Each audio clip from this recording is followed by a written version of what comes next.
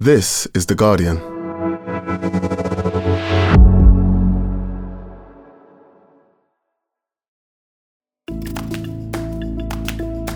Today, Jeremy Hunt has been Chancellor for 5 days, but he has already categorically binned the Prime Minister's economic plans. Who really holds the power in government now?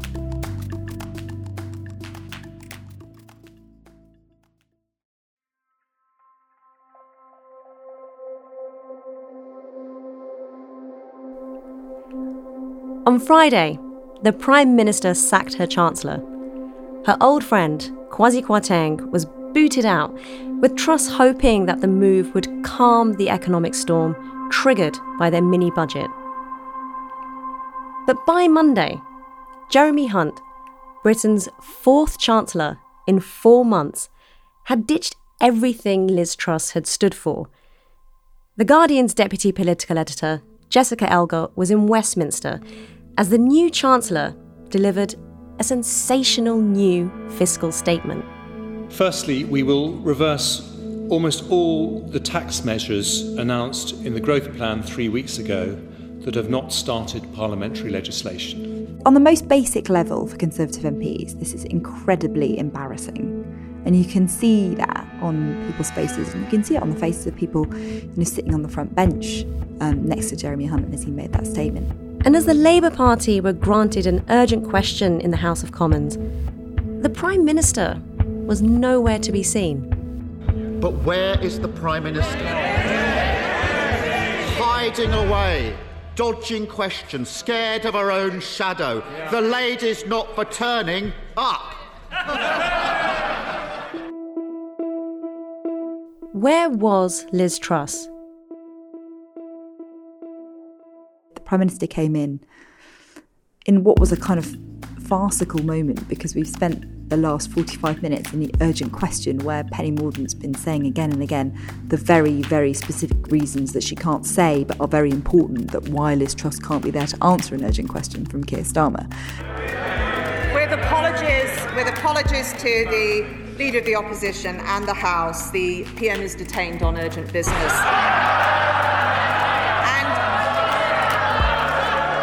And then the Prime Minister does actually appear next to her as she's making all these excuses for why she can't be there, and sits there completely kind of impassive.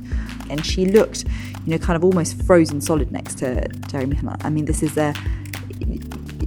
looked like it was an incredibly painful and difficult thing for her to have to sit through. From The Guardian, I'm Nosheen Iqbal.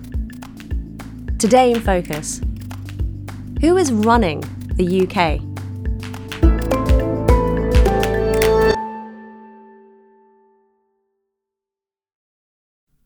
Jess, Jeremy Hunt has just reversed everything that Kwasi Kwarteng announced in the mini-budget a couple of weeks ago.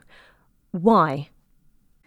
I mean, today's statement, I think you can't underestimate just how extraordinary it was to see a new Chancellor who's only been in place for a few days come in and essentially say he is reversing almost everything that the Prime Minister announced in the first few days of her premiership. Firstly, we will reverse almost all the tax measures announced in the growth plan 3 weeks ago that have not started parliamentary legislation.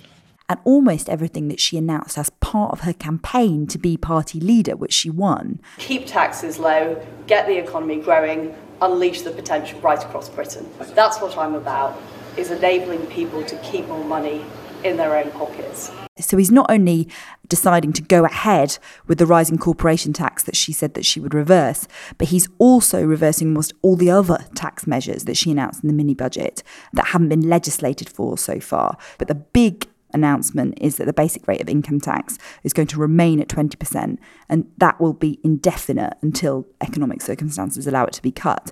At a time when markets are rightly demanding commitment to sustainable public finances, it is not right to borrow to fund this tax cut. And that is particularly extraordinary because that goes even even further than what Rishi Sunak had promised to do in the spring. He had promised to cut that income tax by next year, and that was something that came in for a lot of flack from Liz Truss during the leadership contest. She sort of saw him as a tax-hiking chancellor.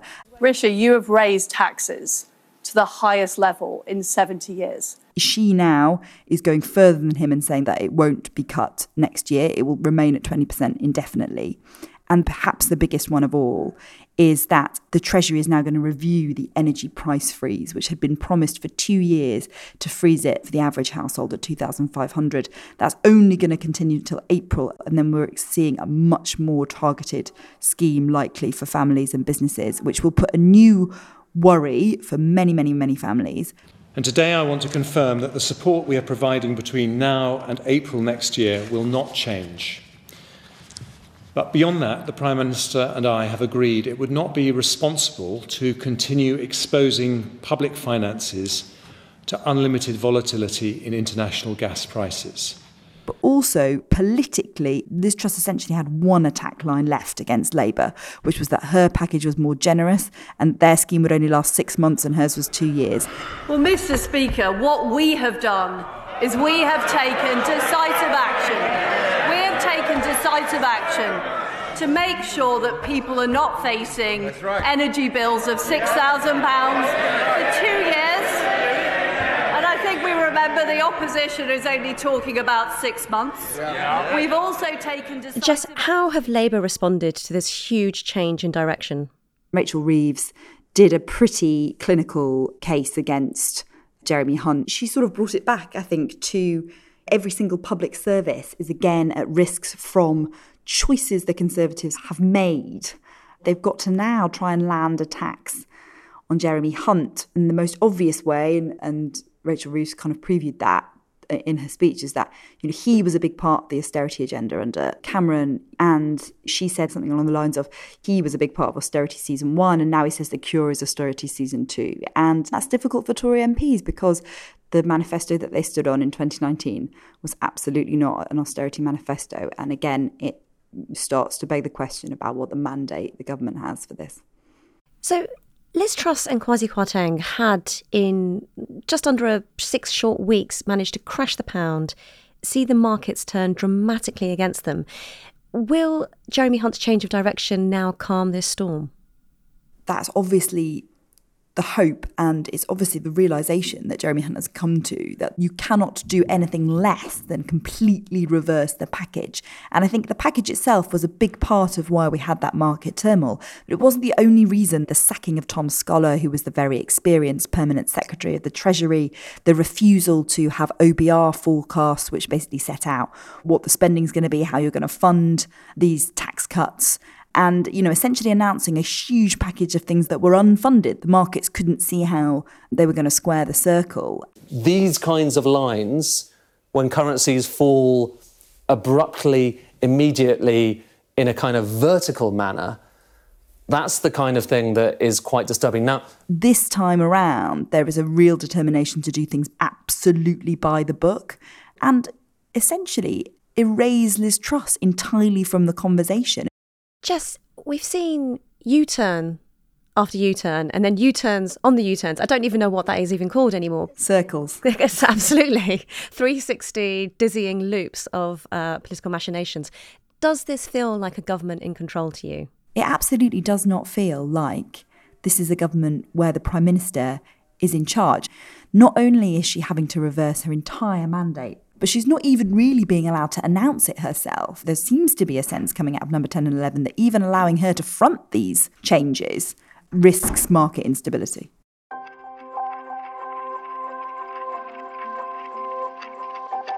Jess, political events seem to be operating at warp speed at the moment. Now, just to recap, it was only last Thursday that Kwasi Kwarteng was in Washington, where he was attending meetings with the IMF, the International Monetary Fund, and he was emphatically telling reporters that as the Chancellor, I'm going nowhere. Absolutely 100%. I'm not going anywhere. Now, on Friday, Kwasi Kwarteng made an emergency dash back to Britain, and before his plane even seemed to land, we were hearing that he was being sacked. And then, of course, just 38 days after he'd taken the job, he was. Jess, why did he have to go and how did we get here? During the time that the Chancellor was in Washington, it became clear that there were going to have to be significant further reversals of the mini-budget, especially seeing as the Bank of England was going to stop some of its support for pension funds. And therefore, they were potentially looking at significantly more market turmoil coming out on Monday. I think there were cabinet ministers, including Therese Coffey, who said it is not going to be tenable for Kwasi Kwarteng to front these changes. But obviously, Liz Truss, it's very difficult to distance herself in any way from the project that her and Kwasi Kwarteng undertook ahead of that mini-budget. They essentially cooked it up together in a pub. They live a couple of streets away from each other. It was entirely their doing as a political partnership. They often speak about walking in lockstep with each other, and until the point where they weren't. But of course, I think by the time that Kwasi Kwarteng decided to take that flight back home, he knew almost certainly what was happening. I mean, you don't get summoned back like that just for a meeting. I think he only read it on Twitter that he was definitely going to be sacked when he landed. And would he have been prepared to go as far as Jeremy Hunt has gone today without feeling the need to resign himself? It's hard to know. It's hard to see how he could have done it, really. Liz Truss then announced the appointment of Jeremy Hunt, who was until recently a vocal supporter of her leadership rival, Rishi Sunak. Why did she choose Hunt? I mean, Jeremy Hunt is someone, right, who's tried for the leadership against Boris Johnson. He had a pretty dismal second attempt this time round where, he at one point didn't manage to reach the ballot threshold. Under the rules that we agreed for this ballot, 2 candidates will be eliminated, Jeremy Hunt and Nadhim Zahawi. The others are all able to go forward to the second ballot, which takes place tomorrow. He never made it into any of Boris Johnson's cabinets. In fact, he was offered a demotion and then left. It's an obvious choice of someone who's more likely to take the job and someone who offers a kind of a reassuring presence. Now, in politics, it's so much about vibes, isn't it? Because Jeremy Hunt does not have any experience in the Treasury, right? But he is clearly a person who's run big spending departments. He's been a key long-serving cabinet minister, and he understands how budgets are written, he understands the processes involved, and so therefore he kind of offers the right vibe. And obviously he put terms to her and she's agreed to them, and he has led the entire operation effectively since then. It is very hard to know why Liz Truss still wants to be Prime Minister in these circumstances when her entire raison d'etre for being Prime Minister has been taken away from her, and she's not even really being allowed to take ownership of those changes. How has the reaction to Jeremy Hunt gone down amongst members of his own party and, what he said on Monday? I think there are sort of three broad categories of Tory MPs, and every single one of them is pissed off. The first category of those who just supported Liz Truss for her leadership campaign, those people have now seen the entire prospectus for why they voted for her completely destroyed. So obviously they're pissed off. Then there's the people sort of in the middle ground who have always hated what Liz Truss stands for, who've got majorities between maybe like 8 to 12,000 are thinking, if she stays, I might lose my seat. If she goes, there's a chance I could keep my seat. And those are the people who are probably agitating most for her removal. And then there are some people who are really loath to remove a Prime Minister. That is not because they hold any kind of affection for Liz Truss. They think she's been a disaster. But they see Jeremy Hunt as a reassuring presence and think if she can continue as Prime Minister in name only, then they might be able to at least get through the next few months and let's see where we are after Christmas, or let's see where we are after the local elections.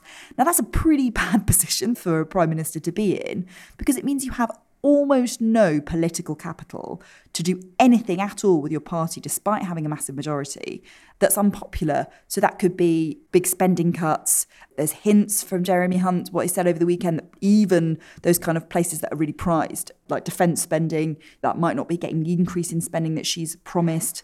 Health spending, will there have to be cuts there when that's usually something that's protected? Education budgets, that's incredibly unpalatable for a lot of people who have to explain that in their constituencies. Already we've seen huge rows over benefits. Another of her big planks of her leadership campaign was fracking. Lots of Tory MPs are opposed to that. On Wednesday, they're probably going to join an opposition day debate with Labour and try and get that voted down. She effectively is kind of frozen in motion. Her political capital with her party is so spent that she cannot get her MPs to do almost anything.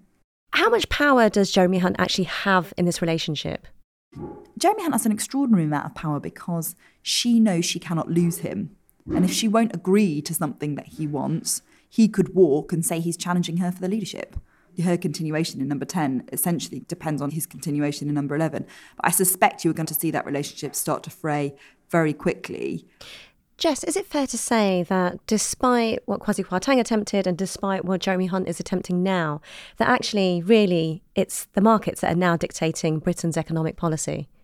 It's hard to say whether that hasn't always been true. So much of the Conservative brand, but also, the case when Labour have been in power, is that economic stability is how you manage to achieve things as a Prime Minister. It's how you can spend to invest or to do things like cut taxes. You get economic growth by businesses investing. They do that in a stable environment. So, in a way, there's always got to be this dance with the markets. And there's unpalatable things about that, right? That people cannot try radical things in government. That's part of the system that we live in, and one of the things that is uncomfortable, for sure.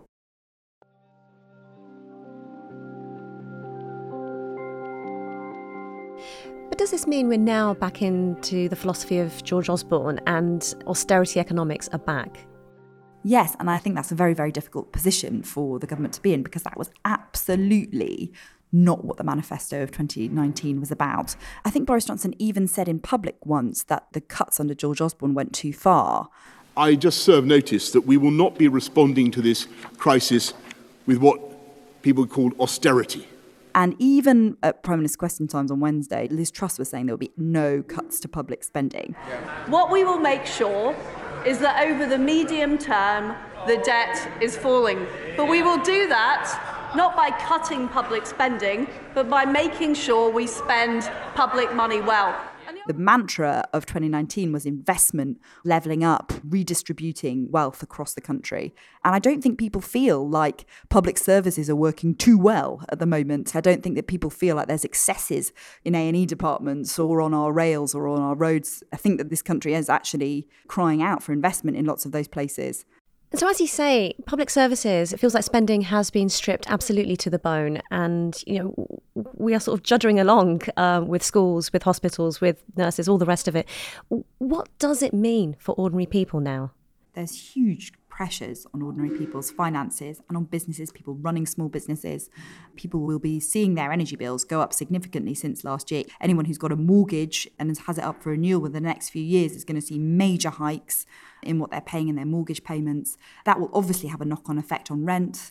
We don't know yet whether we're going to see a squeeze on benefits. We're almost certainly going to see longer term and more frequent strike action over public sector pay. All of these things are going to have a massive knock-on effect.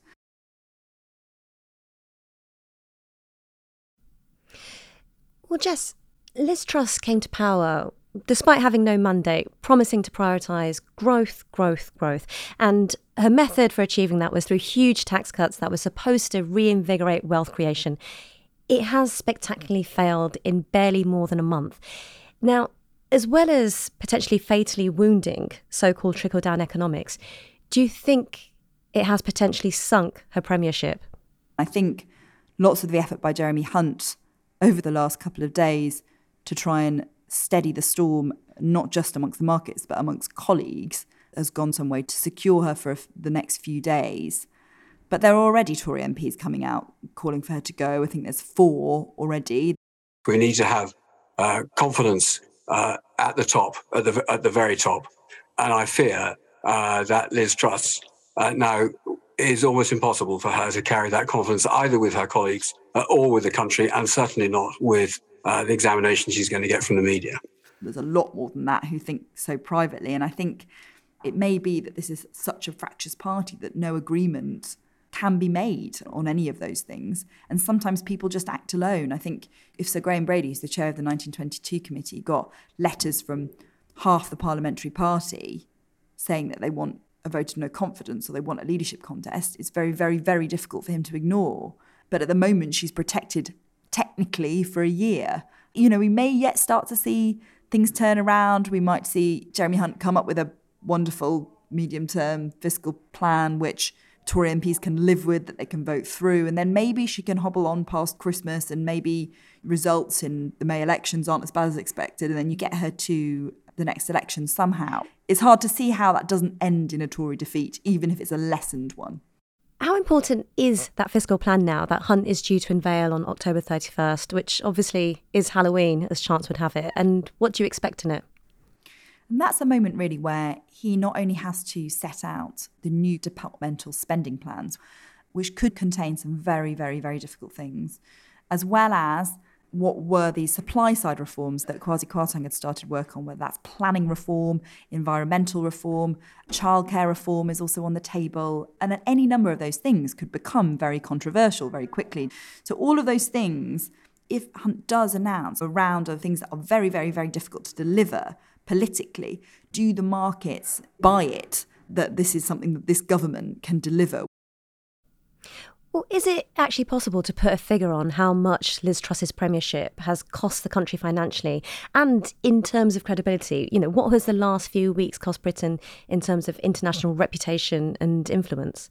It's certainly directly costing individuals thousands of pounds a year. And internationally, the IMF, which Kwasi Kwarteng was at for the couple of days before he got sacked, was a real humiliation. I mean, the US's Janet Yellen essentially gave him a big dressing down, saying that the UK had risked global financial instability by the reckless budget that it had undertaken.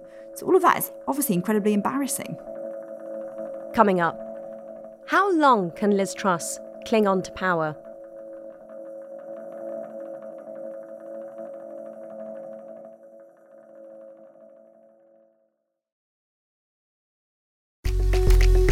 I'm Grace Dent and I'm back. Friends, it's time for your fourth helping of comfort eating from The Guardian. Join me with more celebrity guests like Dawn Porter, Graham Norton and Mallory Blackman as we throw the fridge doors wide open on the comfort foods that have seen them through. You'll notice I'm talking a lot. That's because I'm hoping somewhere along the way I don't have to eat it. The level of devilment in your face. Comfort Eating returns on the 18th of October with new episodes released every Tuesday. Comfort Eating with me, Grace Dent, is supported by Ocado.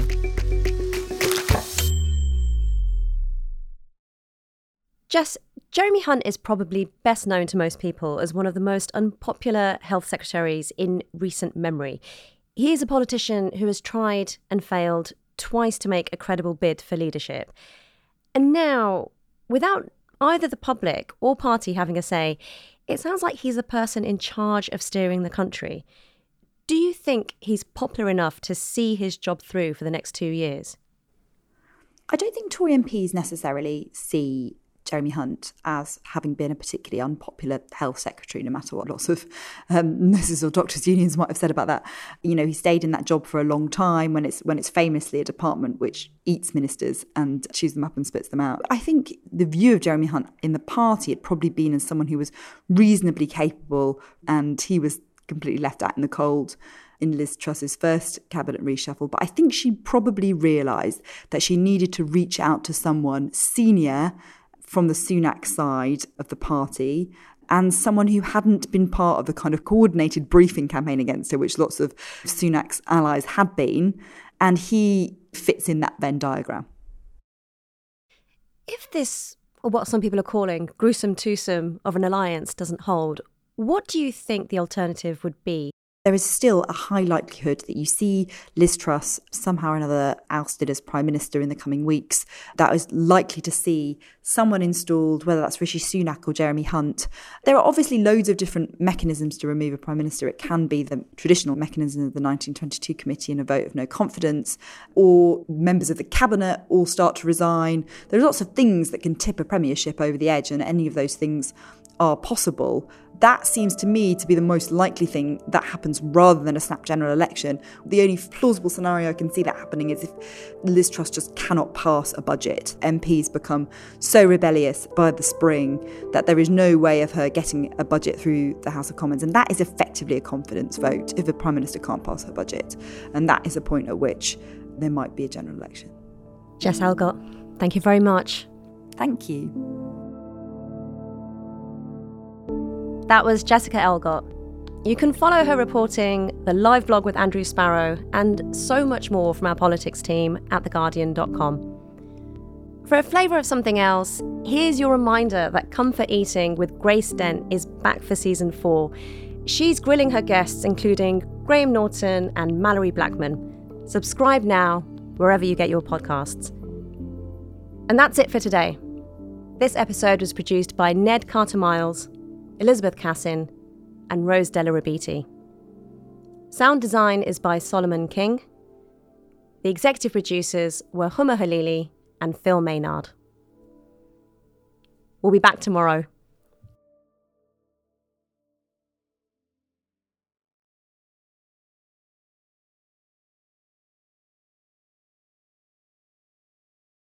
This is The Guardian.